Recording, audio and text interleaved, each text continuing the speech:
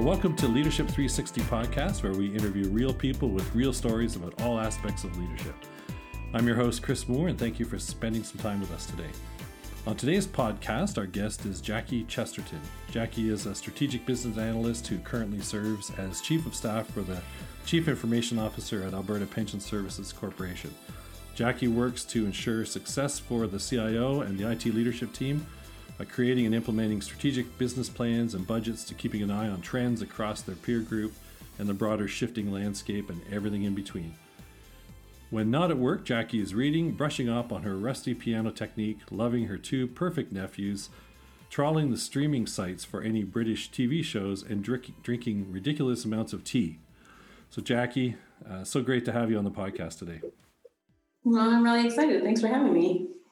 So leadership 360. I like to talk to people about leadership kind of from all angles and all perspectives, based on the things you've done, the people you've worked with. What's, from your perspective, what are the attributes of a great leader? I've been thinking about this a lot, actually, in the last little while, because the organization that I currently work for is very much a family culture. It's very like the mom and pop shop of government organizations. And so kind of what the traditional, or I guess like larger corporate view of what leadership might be, there's not really a lot of space for that here. But I think it's sure taught me a lot and reframed kind of what my idea of leadership was. So I'd say attributes of great leaders I'm learning are more things like self-knowledge, compassion. There are a lot of feelings here. And that is something that's somewhat unexpected in like a para-government organization, but also quite valuable. That's quite rare in my experience. And something that you could really invest in. Relationships are a really big driver here. The other thing that came to mind when I was thinking about this is that I remember my dad saying, and this is eons ago, my dad is an Anglican minister, and I remember him saying at some point something along the lines of, in reference to leadership, something along the lines of, essentially, the higher up you get, the more people you serve. And I think that is a thought that hasn't occurred to a lot of people who have found their way to leadership by a more traditional pathway. But I would agree with that. Yeah, it makes a lot of sense, because the higher up you are in the organization, the more people there are kind of under you, reporting to you. I don't know, the one thing I've heard a lot is, it's lonely at the top. So I don't know if lonely at the top and higher up you go, the more people you serve, but, some food for thought. I really appreciate that. So from, the work that you've done, the people you've worked for, what have you learned from great leaders? Particularly in the last few years, the thing that I'm learning, I feel like repeatedly, is the value of just saying that you don't know. Sure. Which maybe doesn't initially sound particularly reassuring, and I think we do look to leaders for reassurance, and quite rightly so. But I find increasingly that is a very powerful statement. I would have shied away from it before, because I always felt like I needed to have like status behind me to explain why I was in the room. I needed to be the person who knew everything, and that's why I was here. I was the expert. But that's not actually my role. That's not the role of most leaders, to be the foremost expert in absolutely everything. Their role is to bring everyone together, to unite everyone behind a vision. And so I think, knowing what your parameters are, knowing what you don't know is kind of almost more powerful than knowing what you do know. That is fantastic, observation and advice. And when people can say they don't know, or I don't know, let's figure it out, or let's figure it out together. I think, in all reality, most people, as they observe people, they know people don't know. So there's no point in trying to fake knowing. So you might as well just be real and, and work through that. So about you, what have you been learning about you lately? What are the aha moments about Jackie? The aha moments.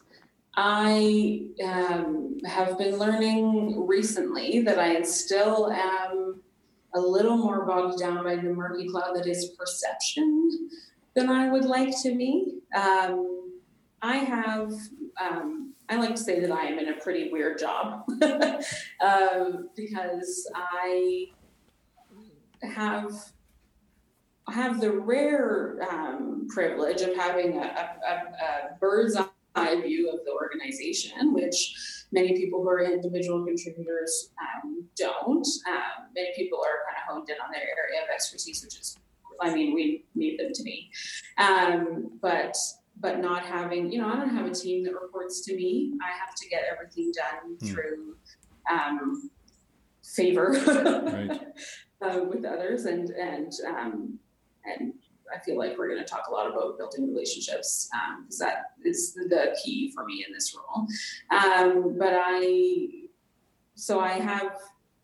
Because I work so closely with the leadership, I kind of appear to be part of that team, but I'm really just another individual contributor. I shouldn't have said just, I don't mean to devalue that, but it's one of those.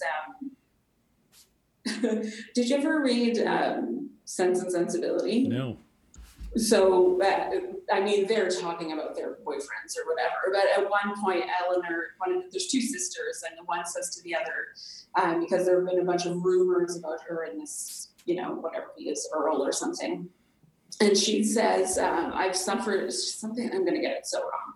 I've suffered all of the punishment of an attachment without enjoying any of the advantages. And I've been thinking about that a lot lately because in this role, because I feel like I get a lot of the punishment is a strong word of being part of the leadership team, but I don't actually have the oomph that comes with that. Right. So you get the benefits of the outcomes without actually any benefits. That's right. Yeah. So one of the ways that expressed itself recently is that I found, and I won't go into the details of it, but I found out that I was, and not for the first time, and it doesn't really bother me as much as it used to, but I found out that I was at the core of an office rumor. And that was very clearly a direct result of being so closely aligned with the leadership team.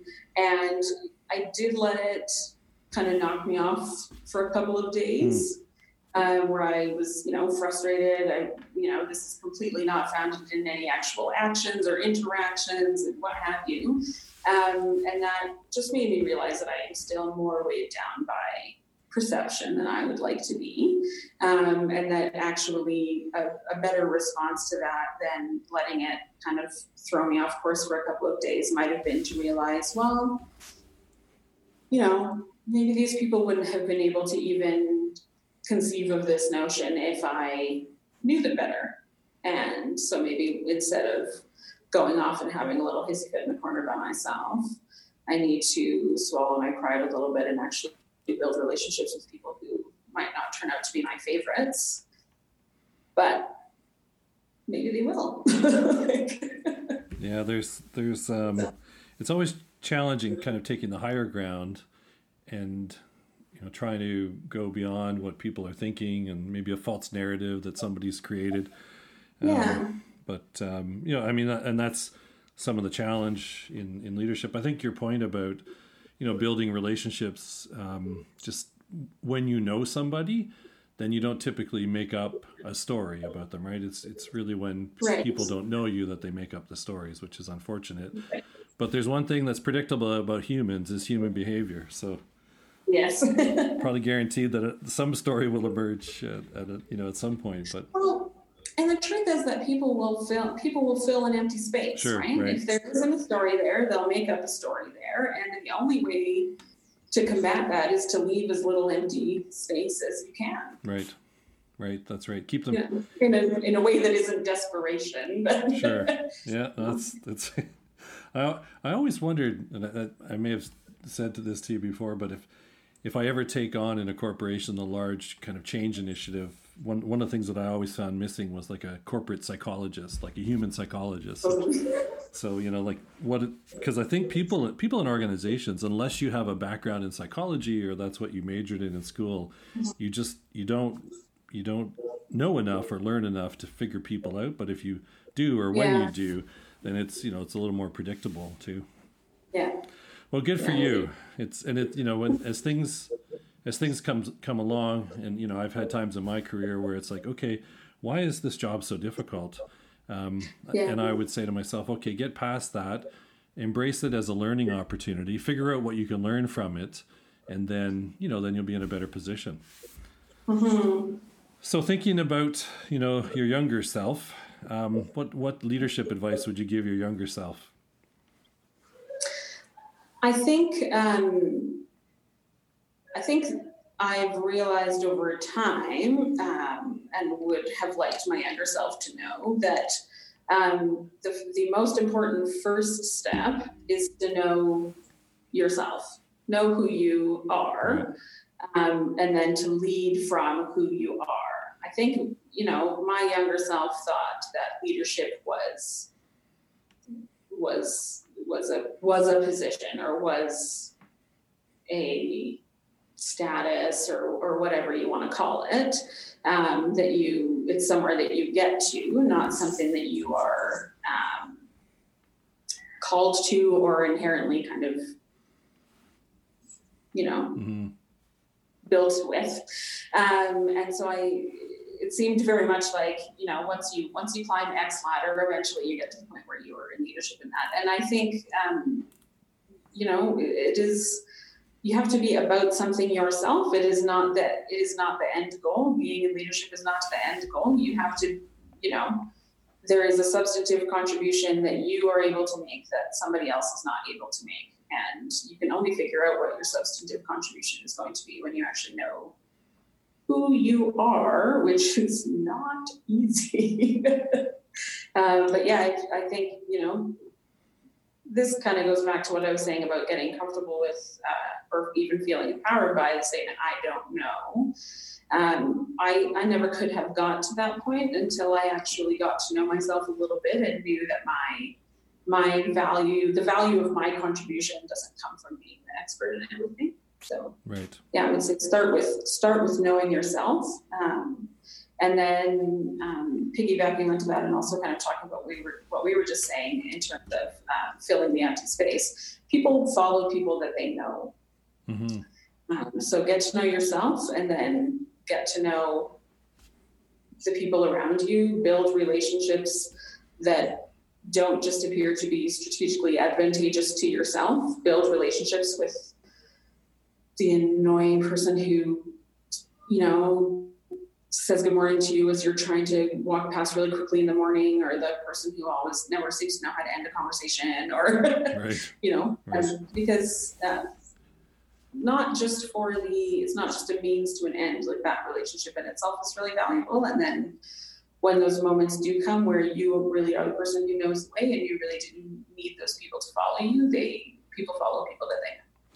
Yeah, it's interesting for all the training that organizations do, and development, and courses that people put on. The whole understanding yourself and how to build relationships. And you touched on it earlier, and other people have talked on the podcast before, that work gets done because of relationships in organizations, and and trusted relationships, right? Not people doing things out of feel like they owe somebody something, or right. Let's work together because we trust each other, we have a common goal, and let's do this together. Well, and you will also gain an understanding of that other person and their value, and over time you will be serving each other. I mean, I only have this job because of relationships that I invested in over the course of 4 or 5 years, and didn't just invest in them because I thought they could get me something. Sure. I genuinely enjoyed those people, and that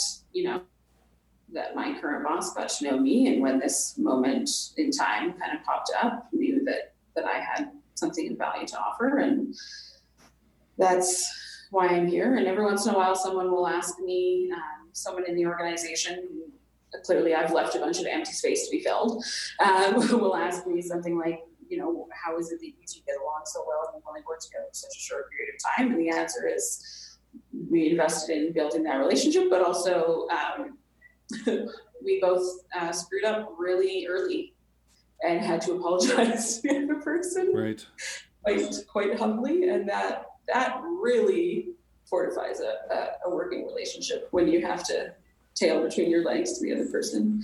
No, absolutely. And your comment about filling in the empty spaces, I think there could be a whole book written on that, or a whole, Yeah. I'm going to search, I'm going to see if there's podcasts on that, but I think strategically it just makes a lot of sense. It's like, don't leave room for other people to make up stories. Fill that narrative in with the truth, right? Yeah. So one of the things that, I ask people about is, when it comes to leadership, fear and courage, I think, I've heard people say, can't have fear, you just have to have courage. I've heard people say fear and courage kind of go hand in hand. What's been your experience or observation around that? Someone once gave me a really good piece of advice that if you want to change someone's behavior, you have to act in a way that is outside of what they're expecting of you. And normally for me, I don't know about you, that comes in moments of fear. And what I don't really feel like doing is having courage to behave in a way that I normally wouldn't, or to take an action that I wouldn't normally feel comfortable with. But it also is just, it's also just not a construct. That's not the right word, but let's go with that. Like your fear of a moment is really just a fear of not knowing how it could end up. And what is a moment or what is an interaction that you could be afraid of? It's really just there are two people or two sides. There's you and the person or people or thing that you're afraid of, or event that you're afraid of having happen. And those are actually equally weighted. No matter what your perception might be in that moment, because you've awarded that event with some kind of weight. Otherwise, you wouldn't be afraid of it. But those two sides really are equally weighted, and what you do in that moment is as impactful to the outcome as what the opposite side does in that moment. And so, I mean, have you heard that? There's a stat floating around. It's like something about when something makes you uncomfortable, that the physical, like the physical feelings of feeling uncomfortable in the moment, that lasts like 90 seconds or something. The discomfort of that. And if you can wait 90 seconds, then you can probably act from a place of a little bit more control. Right. And I think if you're confronted with a moment of fear, for whatever reason, and we can talk a bit about what those might be, you don't have to, you are in the driver's seat. You don't have to respond immediately. You'll probably have a much more positive outcome if you respond from who you are, which goes back to knowing who you are. But that's also possibly kind of calling you up against something you didn't know about yourself, or something you'd rather not address about yourself. And I don't know, courage is always a funny one for me, because I feel like I don't think I've ever had I don't feel that I've ever experienced the sensation of courage. Right. So much as it's, so maybe I guess for me then that's in the action. You're never going to feel it, but the courage is the thing that you do to get through that moment. And I mean, in leadership, I think though that things that we're afraid of are more to do with, I keep saying perception, and I'm going to sound like a broken record, but are more to do with perception than anything. And back to the filling in the spaces, like there's so much, if you actually just really are doing your utmost to ensure that you are understood and to ensure that the other person is understood, what exactly are you afraid of? That went all over the place, so you can decide what you want to do with that. I'm trying to think about what I want to title this podcast. It might be "What Are You Afraid Of," or it might be filling in the empty spaces. Right. So I'm gonna have to listen to it a few times before I land on something. So for our audience, people listening, leadership advice. What advice would you give people?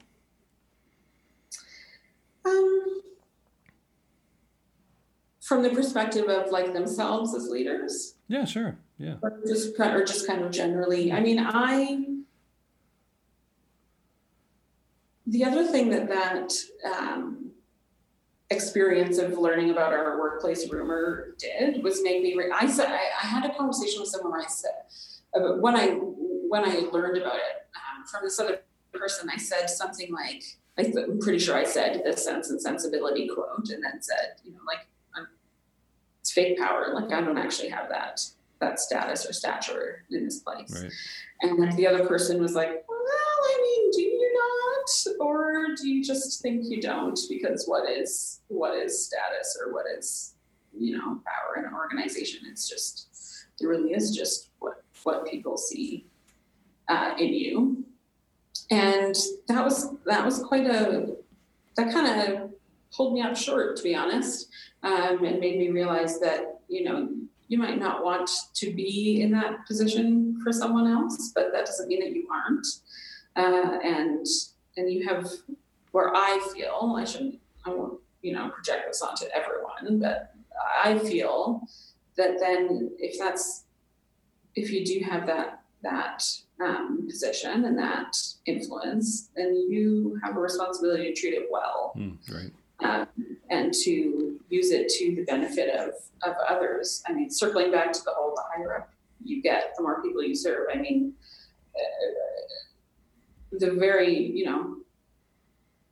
I think the thing that you should be the most concerned with as a leader before, whatever ideas or before strategy or before any of that, is people and looking after those people, because they came here to make a substantive contribution and to be seen and valued every day. And they're here to serve the purposes of the organization, sure, and you as a proxy, sure.